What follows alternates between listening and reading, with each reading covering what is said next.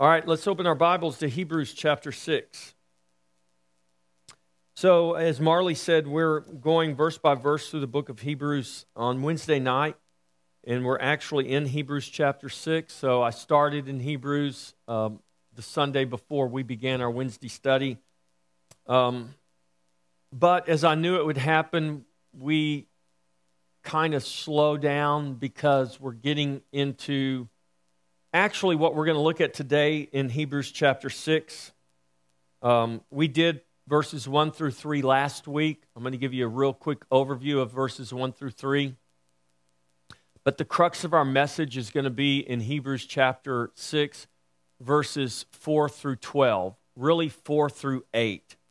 Hebrews chapter 6, verses 4 through 8 is probably, some people say it's the most difficult section of Scripture in the Bible. There's a lot of debate about it. There's a lot of differing views about it, and we'll talk about some of that today.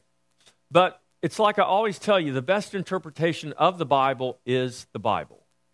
And so when we come to difficult passages of Scripture, what we do is let the Bible interpret the Bible.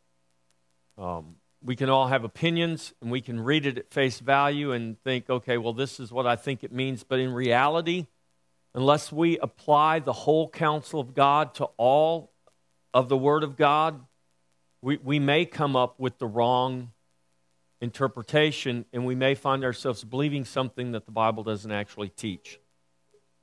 That's why I didn't want to rush through this section of Scripture, because I want to be purposeful in us going through it. I want to encourage you to read it and study it on your own, and let God speak to your heart and deal with you. But just always remember this: the best interpretation of the Bible is the Bible. And having said that, I'm going to read to you now Hebrews chapter 6, and I'm going to read the first 12 verses of this chapter. Hebrews chapter 6, verses 1 through 12.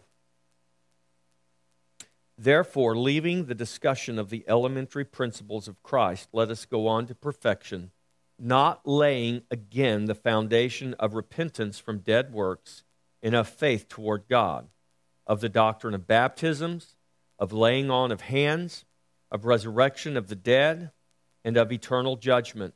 And this we will do if God permits.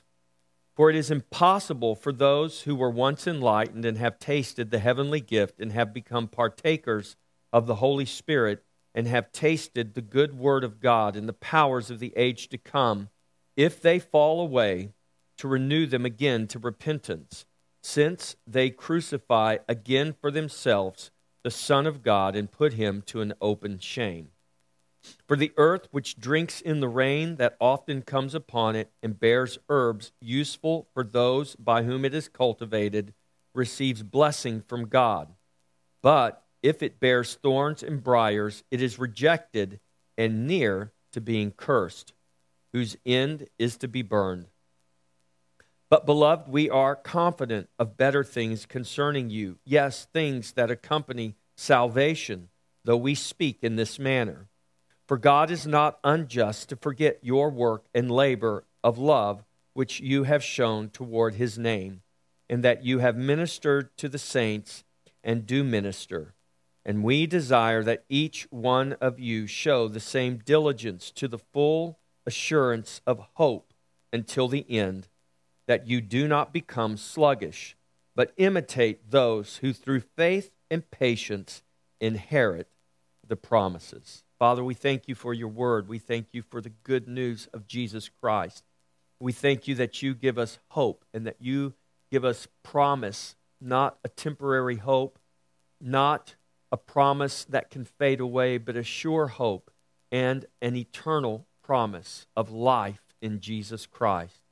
We thank you for the salvation that you have given to us by grace through faith in the Lord Jesus Christ. And we thank you that that salvation is not fleeting, it is not momentary, it is eternal. And you have promised to keep us and to carry us and to persevere us to the very end. for your glory. We thank you for that, Father.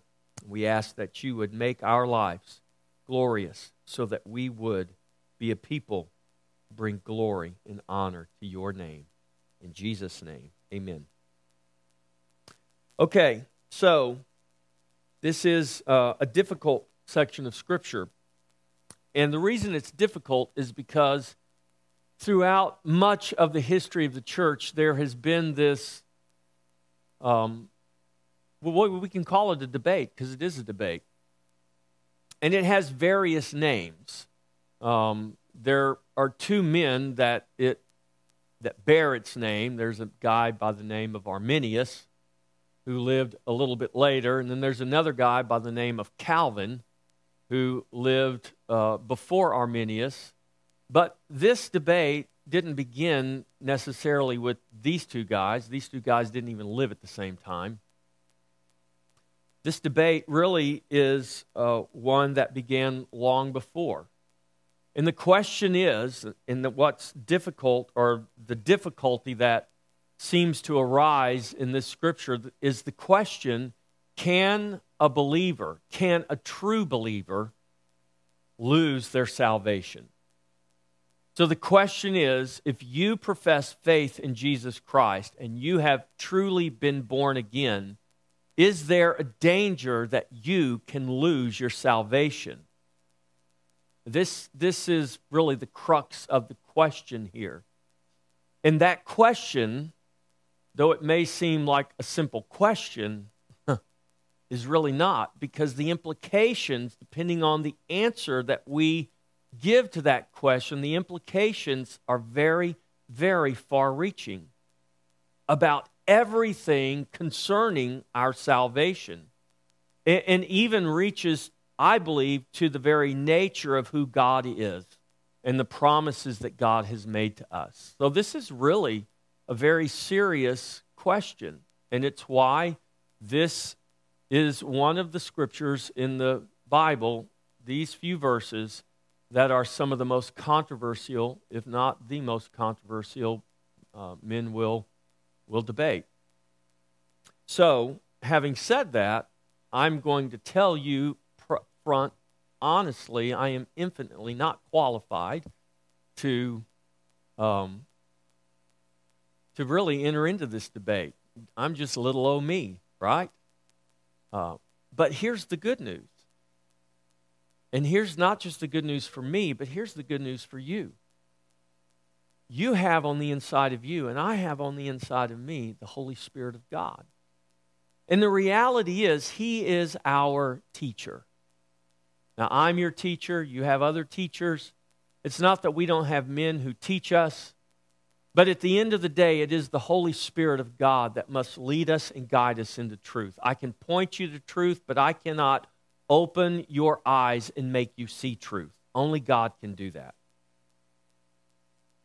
And so this is the beauty and the power of the ministry of the Holy Spirit that lives on the inside of us.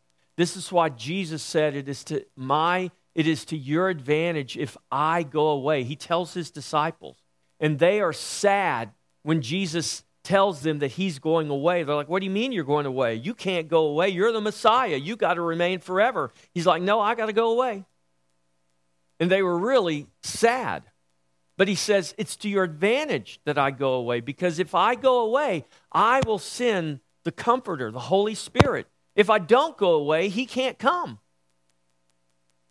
And Jesus said, I'm with you now. But listen, when the Holy Spirit comes, He's not only going to be with you, but He's going to be in you. And I also will be in you, and you will be in me. These are the verses. This is the discourse we read in John chapter 14, John chapter 15. This is the conversation Jesus is having with His disciples just before He's arrested and taken to be crucified. He's preparing them. So the good news for us is that the Spirit of God lives on the inside of us. And we're never going to answer all the questions we may have about the Bible, and that's okay. Because it's not about whether we get all of our questions answered. It's whether we're trusting in God even in the midst of our questions. So I want to begin. We're going to concentrate on verses 4 through 12, but I want to give you a quick summary of the first 3 verses because this is really important. So in Hebrews chapter 6, verses 1 through 3, the writer of Hebrews calls, I want you to remember this because this is going to apply to the rest of what we're going to talk about today. The writer of Hebrews calls to the reader's mind the beginning principles of Christ that are revealed and taught through the ceremonies of the law. So he is calling to their remembrance. These are Jews. These are Hebrews. They know the law. They've kept the law. They've been to the temple. They've offered sacrifice. This is their life. This is how they worship God. And so he's calling to their memory these ceremonies of the law. And he's saying these ceremonies of the law are the first principles, the beginning principles of the doctrine of Christ. Or in other words, these ceremonies of the law, these things of the Judaic law and the system of sacrifice, these were things pointing us to Jesus. This is what he's telling them. So he says, we're not going to lay again the foundation of these things, these elementary principles, these foundational principles. We're not going to lay these again because you as good Jews should already understand this. This is the beginning principles of Christ. Now, we live in 2019 in Central Texas, far removed from the context that this letter was written 2,000 some odd years ago. And though you may love Jesus with all of your heart, it's very possible you don't really understand the roots of how we got the Scriptures.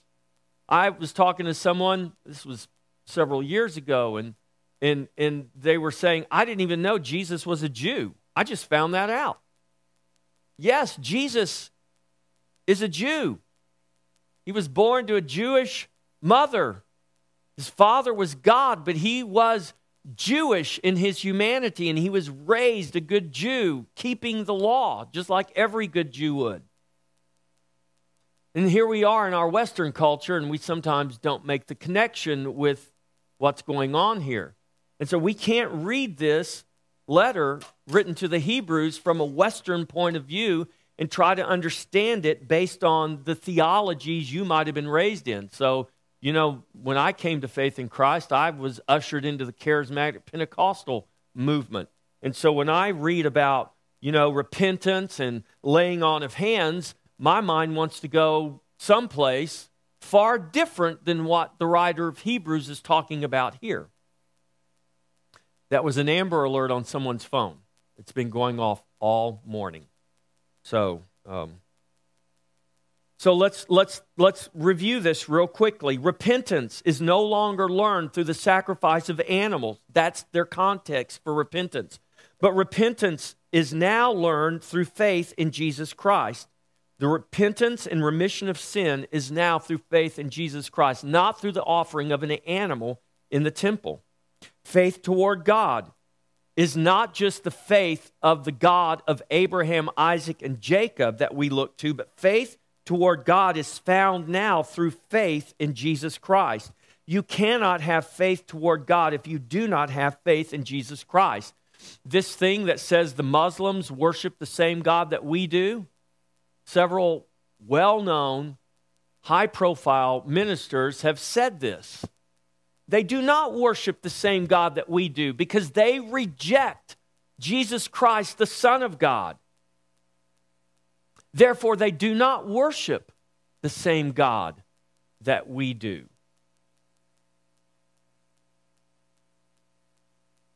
They accept Jesus as a prophet of God. I mean, the Jews don't even do that.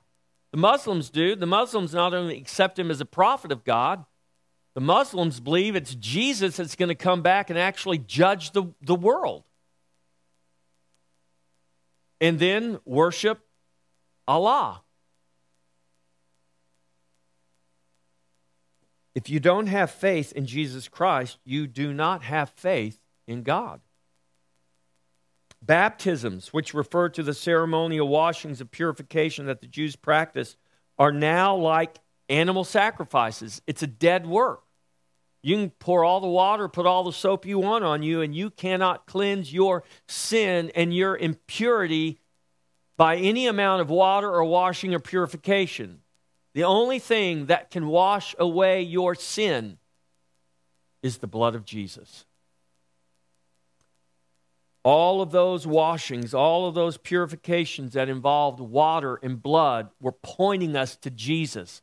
It's why we're baptized with water, but what truly cleanses us is the blood of Jesus.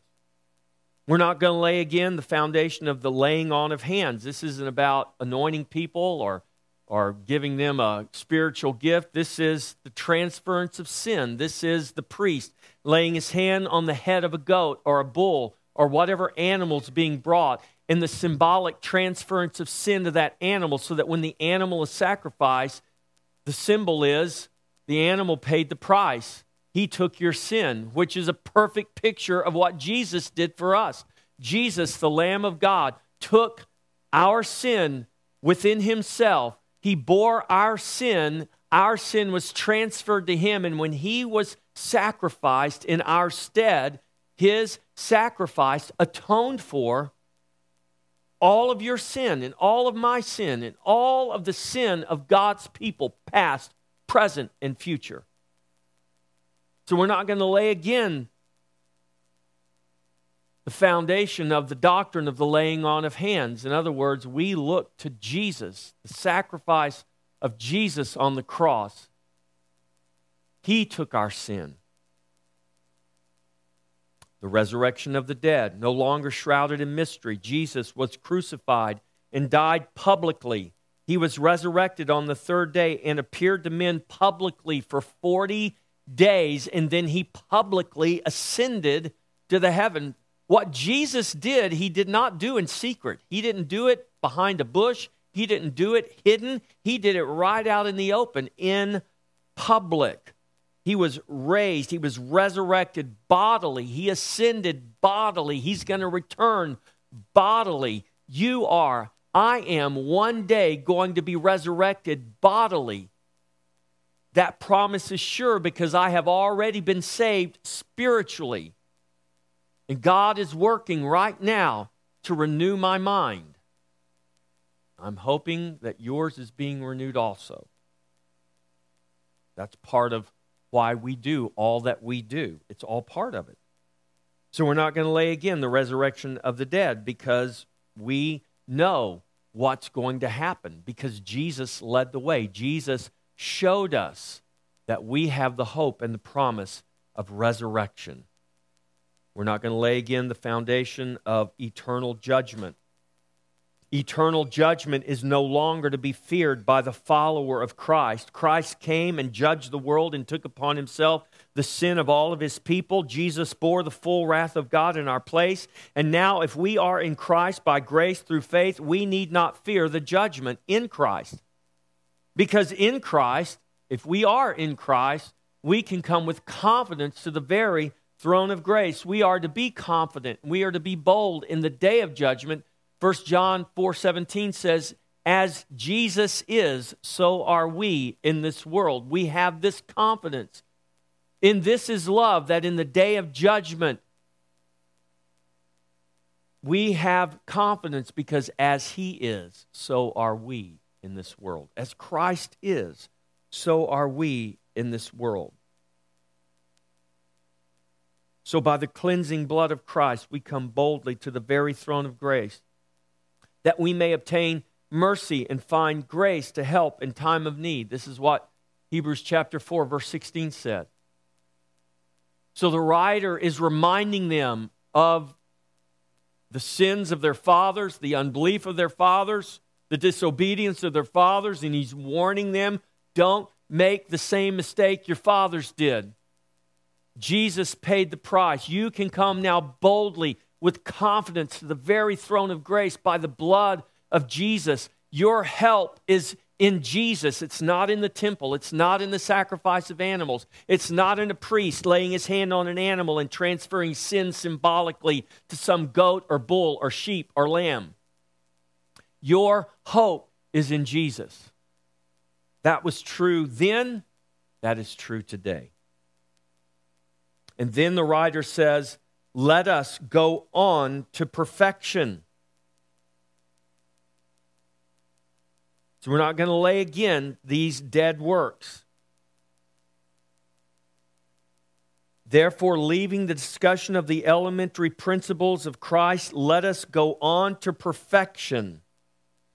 And then he tells them what they were not going to relay all of these things. And then he says this in verse 3, and this we will do if God permits.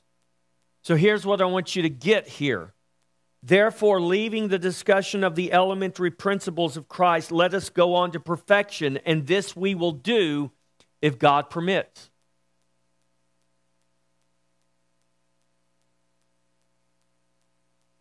Let us go on to perfection is a call to move beyond these elementary principles, these beginning principles, to grow up to maturity in Christ.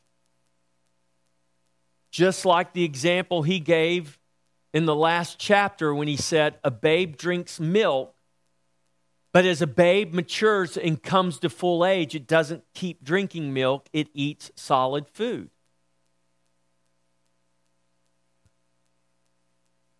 So he's re-emphasizing this truth, that we are to go on to perfection. This is the call to continue going forward, to continue growing in the grace and the knowledge of Jesus Christ. The writer then offers a condition. This we will do if God permits.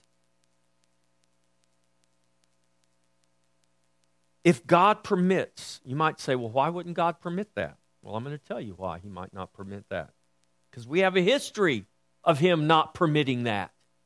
If God permits is a reminder to these Hebrews of the sin of unbelief their fathers committed in the wilderness. Their fathers in the wilderness were not permitted by God to go on. God did not allow them to go on to enter the land of promise. Even in their repenting before God, they were not allowed to go on due to their unbelief and God's refusal. They wandered short of the promised land. Now, how do we know this? How do we know this is a context here? Because this is what the writer of Hebrews, this is what he was writing in the chapters just previous to this. He quotes the Psalms, he quotes the scriptures that talk about how they wandered, how they died in the wilderness, how God swore in his wrath that they would not enter into his promise. So we see now we come to verses 4 through 6. We're going to park on those for just a moment. And in Hebrews chapter 6, verses 4 through 6, we see a fearful warning given to God's people. Let me read these 3 verses to you. Verse 4, for it is impossible for those who were once enlightened and have tasted the heavenly gift and have become partakers of the Holy Spirit and have tasted the good word of God and the powers of the age to come, if they fall away, to renew them again to repentance, since they crucify again for themselves the Son of God and put him to an open shame. Now, if we were people that believed that you could lose your salvation, this would be easy to interpret. If we believed that salvation was conditional upon you keeping it, then there really isn't a problem with this scripture here. It would be easy. We would just say, make sure you keep it. Make sure you're diligent. Make sure you work really hard, because if you don't, you could lose it. Because see, here. But remember, the best interpretation of the Bible is the Bible.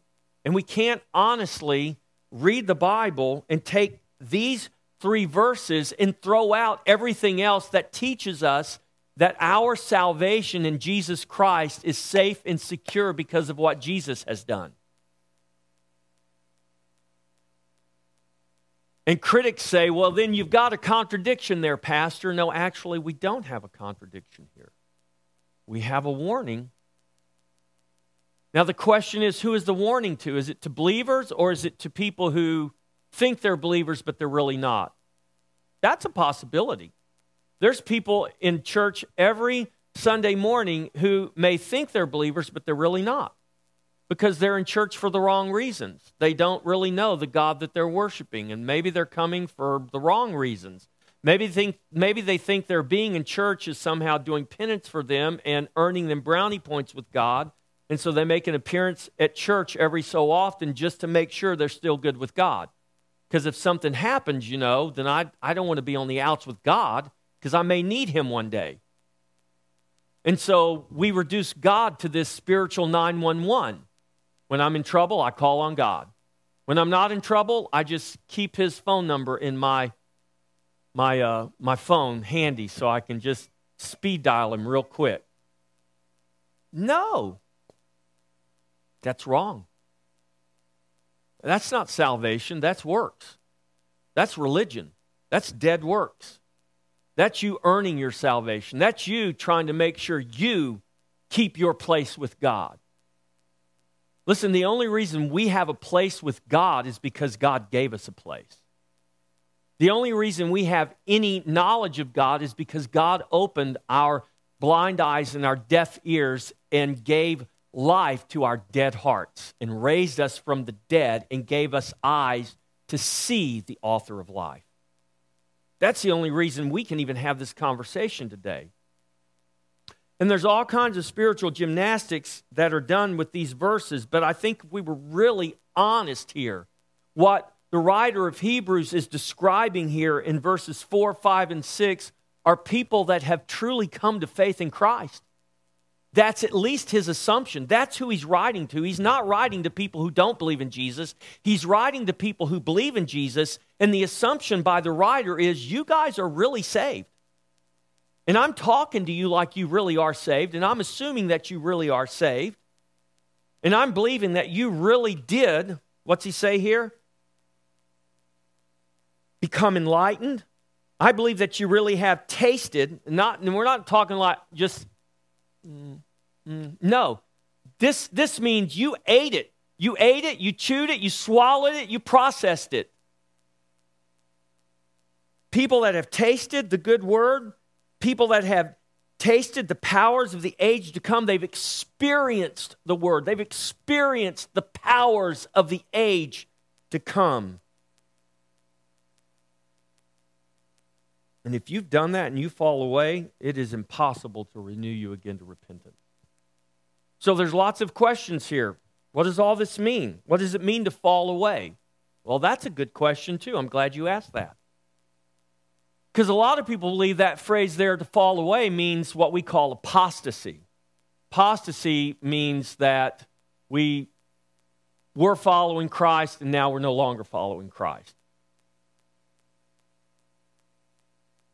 This word can mean that, but the reality, I didn't know this till I began to study this out.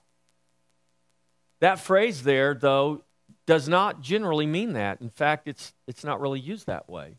It is a real falling away. There is a real falling that's taking place here. They're falling from something. So here's what the writer of Hebrews is telling these believers. You are in danger of a real falling. You are in danger of experiencing loss, of experiencing something you don't want to have to experience. And he's calling to their remembrance their fathers in the wilderness who were doing the same thing they're proposing or getting ready to do. And he's saying the same thing that happened to your fathers, you don't want it to happen to you. So this is a fearful warning, for it is impossible if they fall away to renew them again to repentance, since they crucify for themselves again the Son of God. This is a stern warning for the believer, not the unbeliever. Because you don't renew unbelievers again to repentance, because unbelievers have never repented to begin with. That's why they're unbelievers. The only people you're going to renew again to repentance is a believer. Have any of you ever repented more than once? I hope you have. I'll just confess to you, I couldn't even begin to count the number of times I have to repent. And if God ever said to me, I'm not going to renew you again to repentance, I'd be in big trouble. Because I've not come to a place in my life where I've ceased sinning. and I have no need of repentance. But the difference between perhaps me and some of the people that are being written to here is because I know, not only do I know my need for repentance, but I know the place and the person in which there is hope for repentance. The only hope for repentance is in Jesus Christ. There is nothing else, there is no one else I can look to. There is nothing within myself I can look to. The only one I can look to for any hope of repentance is in Jesus Christ. So this is a stern warning for the believer. The context of this warning, in light of all that the writer has laid out in this letter, is in the context not of losing your salvation, it's in the context of their sanctification. Remember, he says, let us go on to perfection. That's not salvation, that's sanctification. That word perfection means maturity. He's saying, let us go on to maturity. Your spiritual maturity is the process of your sanctification. The reason you can enter into a process of sanctification or grow up spiritually is because you've been born. The reason these babies can grow up is because they have been born. We're not trying to birth these babies anymore. They were already birthed. Now we want to grow them up. When you're born again, after you're born again, that's the process of sanctification. That's when you need to grow up spiritually. So it's not we're trying to get you born again and again and again, because that's impossible. If every time a human baby made a mistake, we had to send him back to the womb to get born again, to try it again, that just doesn't, that's silly, right? That's not even possible, right? Thank you. That's the same way it is spiritually. You don't get born again and again and again and again. Once you're born again, you're born again. Now you're on the road to maturity. You're on the road to sanctification. What this scripture is about sanctification. Let us go on to maturity. And what's being called to mind here is, to these Hebrews again, is the sin of their fathers in the wilderness.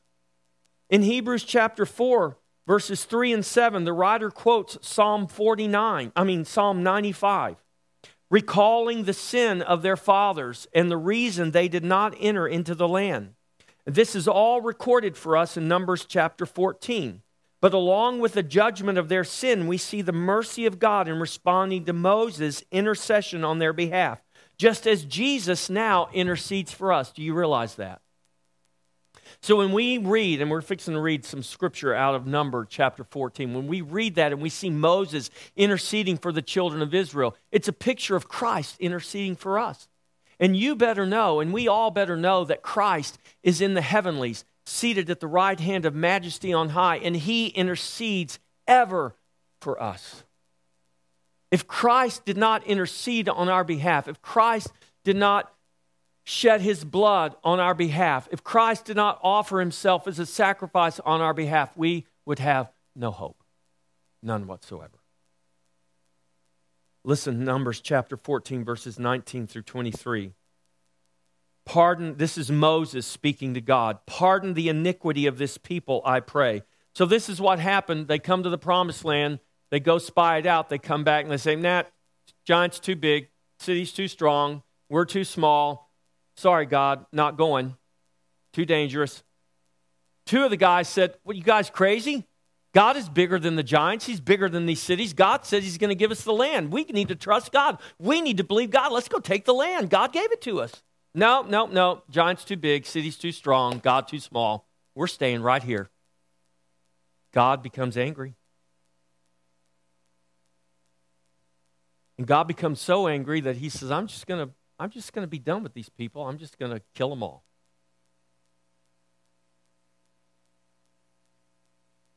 And Moses,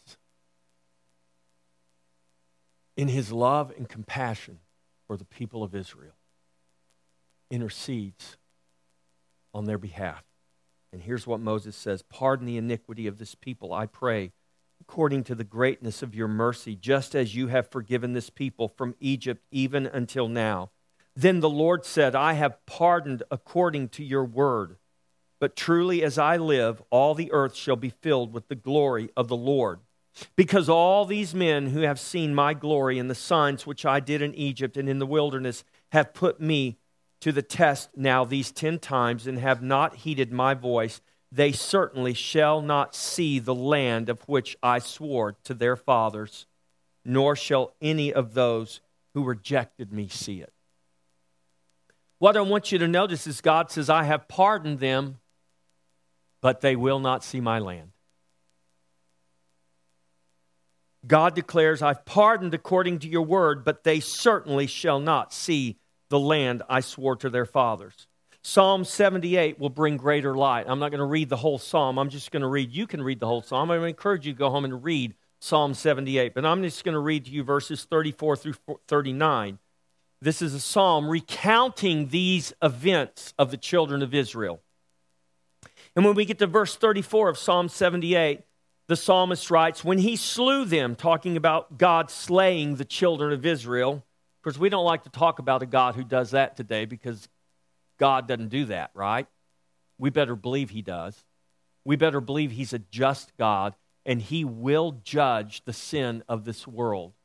And the only hope this world has is the church of God, the people of God, humbling themselves and interceding on behalf of this world, just like Moses interceded on behalf of the children of Israel. When he slew them, then they sought him, and they returned and sought earnestly for God. Then they remembered that God was their rock, and the Most High God their Redeemer. Nevertheless, they flattered him with their mouth, and they lied to him with their tongue, for their heart was not steadfast in him, with him, nor were they faithful in his covenant. Look at verse 38. But he, not but them, because what did they deserve? They deserved utter wrath. But look what the psalmist writes. But God, being full of compassion, forgave their iniquity and did not destroy them. Yes, many a time he turned his anger away and did not stir up all his wrath. In his wrath, he said, you will not enter the promised land. But he had compassion and did not utterly destroy them. For he remembered, verse 39, for he remembered that they were but flesh, a breath that passes away and does not come again. That's who we are. We are just a breath that passes away and does not come again. Then when we get to verses 7 and 8, we see a contrast of blessing or burning. This letter, remember, is addressed to believers. The warning in verses 4 through 6 is not of believers losing their salvation, but of believers losing their reward, of believers being stopped from going on to perfection or to full maturity. The context of the passage here is not salvation, but sanctification. And I believe this can be affirmed in the following verses. Listen to verses 7 and 8. Hebrews chapter 6.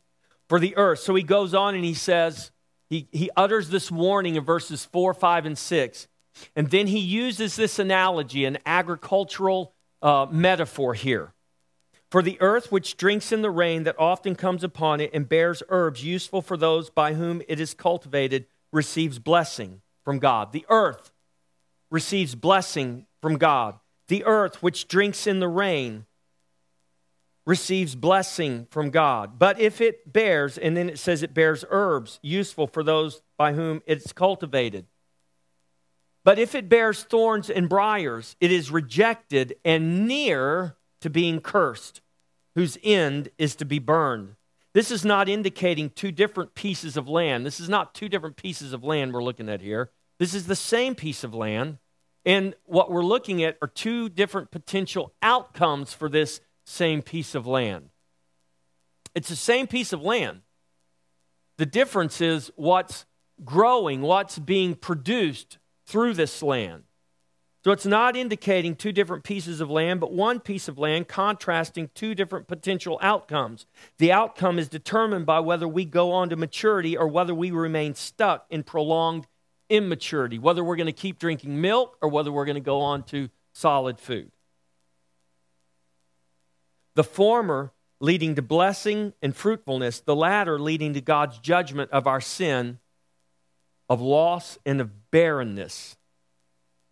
But I do not believe eternal damnation here in this particular case.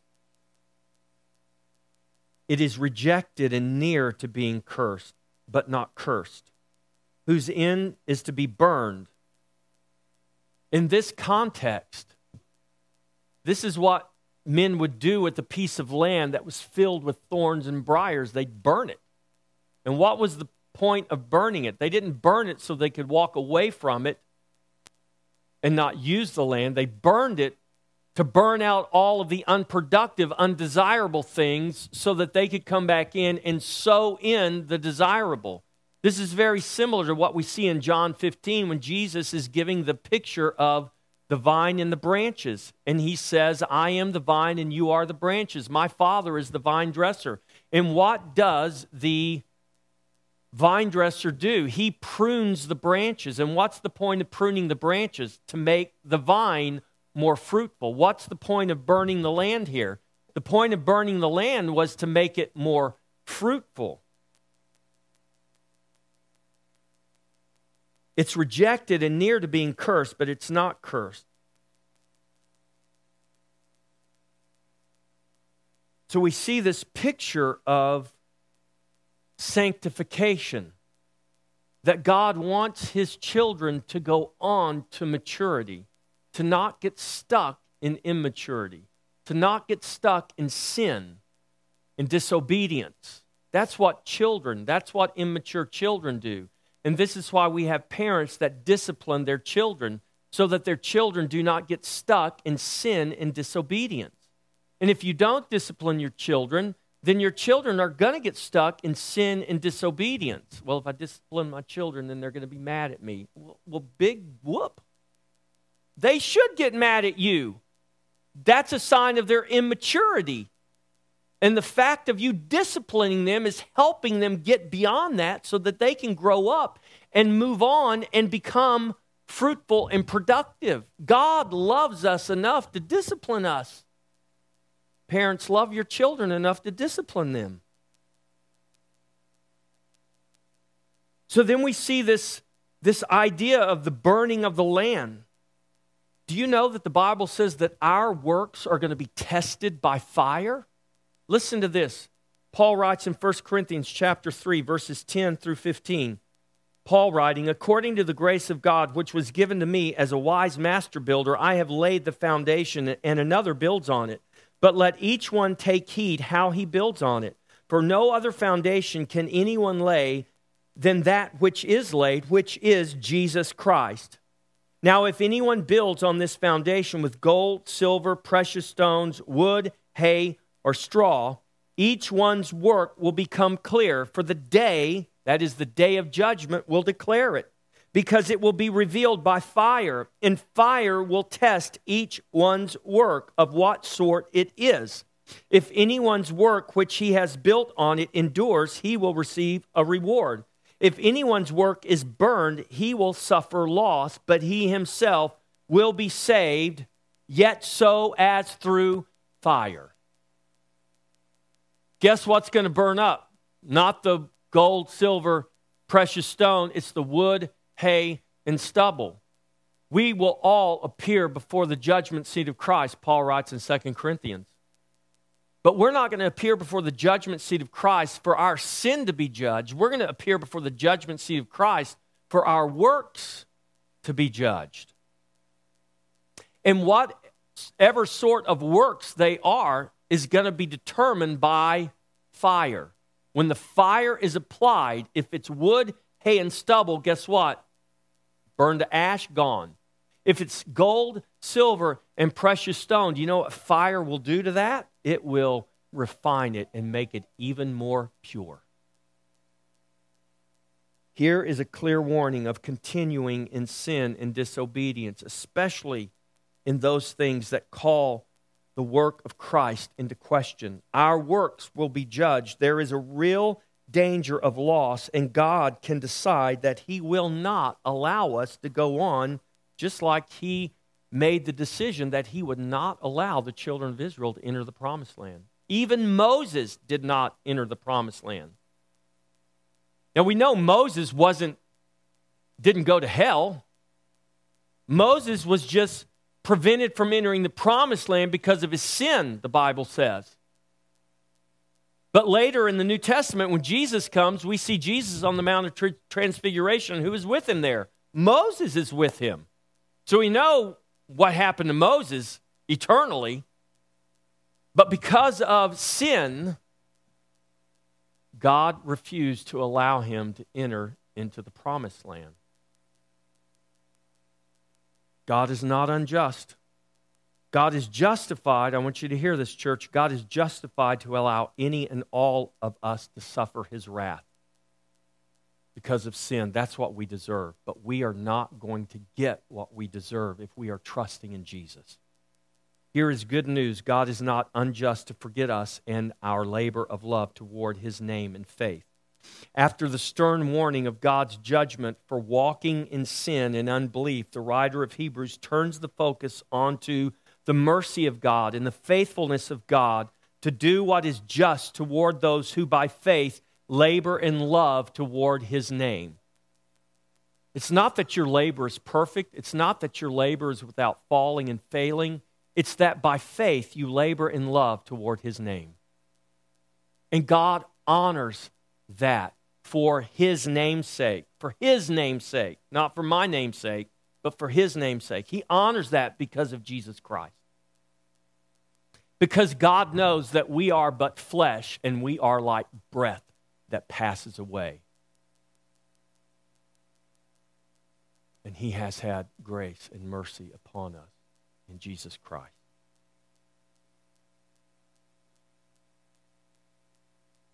Hebrews chapter 6, verses 9 through 12. But beloved, we are confident. So after this stern warning, after this talking of burning because of what the ground is producing, the writer of Hebrew brings it back and he says to them in a word of encouragement, but beloved, we are confident of better things concerning you. Yes, things that accompany salvation. Though we speak in this manner, for God is not unjust to forget your work and labor of love, which you have shown toward His name, and that you have ministered to the saints and do minister. You have and you do.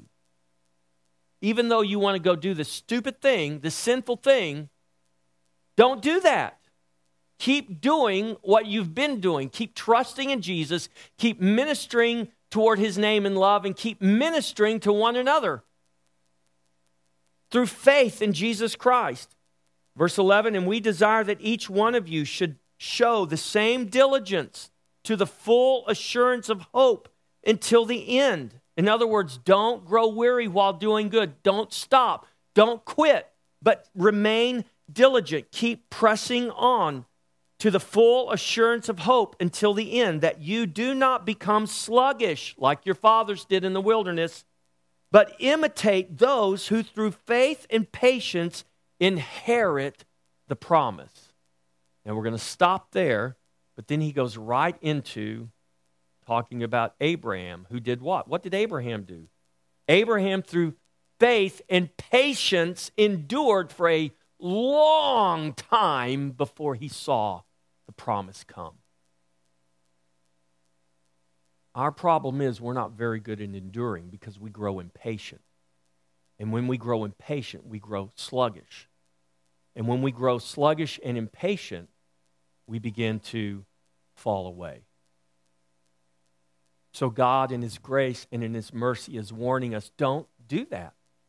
Keep going on to maturity. Because we will stand before God in judgment. But it will be our work, not our sin, that will be judged. And though sin has consequences, and our sin can bring real pain, real destruction, and real loss to the life of the believer. If we are in Christ, sin and the sin man is no longer our identity. Now in Christ, righteousness and the man of righteousness, who is Jesus Christ, he is our identity. If we have been diligent in our work and labor of love toward his name and ministering to the saints, that's to one another. We are the saints. Sunday morning is not just about you coming and having your personal time with Jesus. Sunday morning is about you coming and worshiping the God in the context of a corporate body to minister, to encourage one another. Nick Grayling, you have greatly encouraged me by coming to worship today.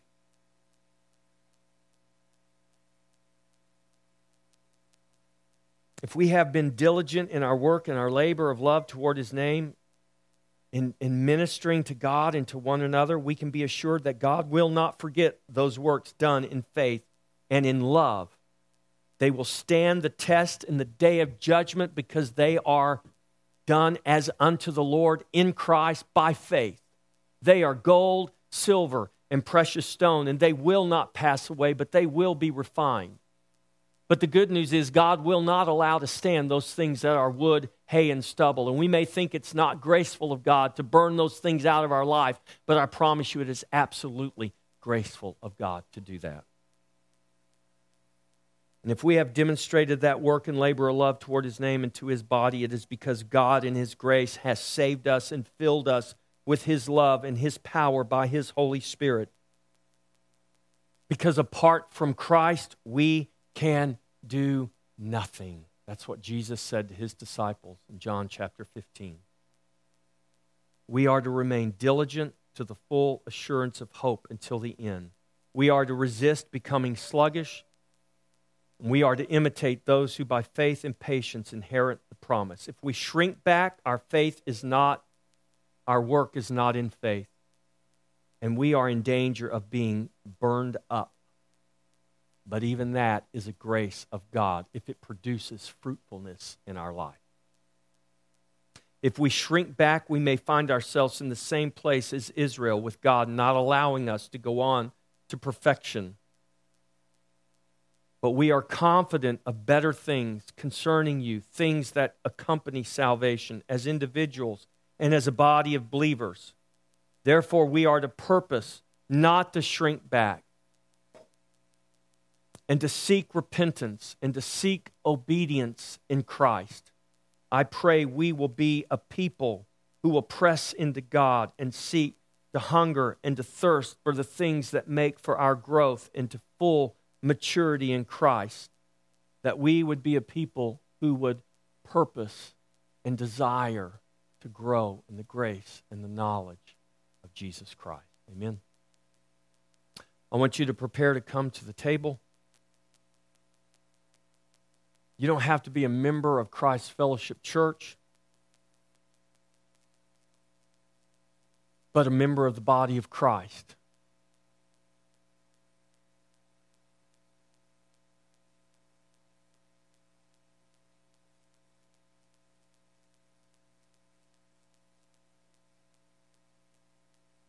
So as you come in faith.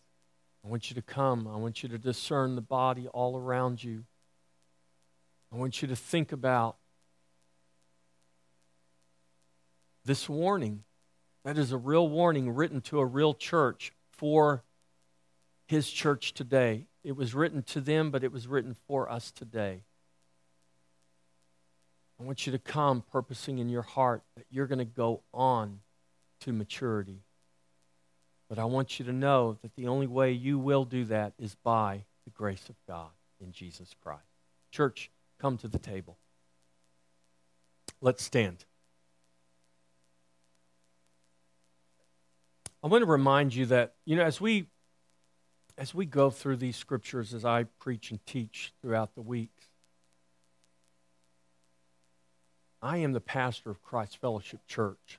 I'm responsible for the people that God, the sheep that He has placed here. But I want all of us to understand that we represent a greater body of believers. And that what you do and how you live your life and how you worship God, and whether you go on to maturity or not, really does have an impact on the greater body of Christ. A whole generation died in the wilderness because of sin and unbelief. That began with 10 men. And for 40 years, they died. God raised up a new generation. A nation was carried away captive for 70 years because of sin and unbelief. And there were righteous people, believing people, faithful people who suffered in that captivity. And it was not their sin, it was not their unfaithfulness that carried them away captive. It was the sin and the unfaithfulness of many others. And my point is, we are part of a greater body. We live in a nation that is in trouble. And the only hope our nation has is Jesus Christ. And until the body of Christ begins to take seriously who we are and what we are called to, we run the risk of experiencing God's judgment should God say, I will not let this generation go on any longer to maturity. He'll just let us suffer until He raises up another one. I don't want to be a part of that. I want to be faithful. I want to encourage you to be faithful. I want you to be faithful. I want you to encourage those around you to be faithful. And believe God that God can change not only individual hearts, not only congregations, but God can change nations. He holds the king, the heart of the king in His hand, and He directs it as He directs the course of a river. But that is contingent upon the people of God humbling themselves and seeking the face of God. So I want to encourage you to do that, to believe that, to seek after that, to desire and to seek to go on to maturity, to not get stuck in immaturity and sin. Do it for your sake. Do it for the sake of your brothers and sisters. Do it for the sake of the greater body. But most of all, do it for His name's sake and for His glory. Because if He is not our chief motivation, then we need to look at our hearts and consider what it is that's motivating us or not. May our motivation be Christ and the glory of Christ. And if it is, then we will all benefit. And so will our nation for many generations to come. Amen.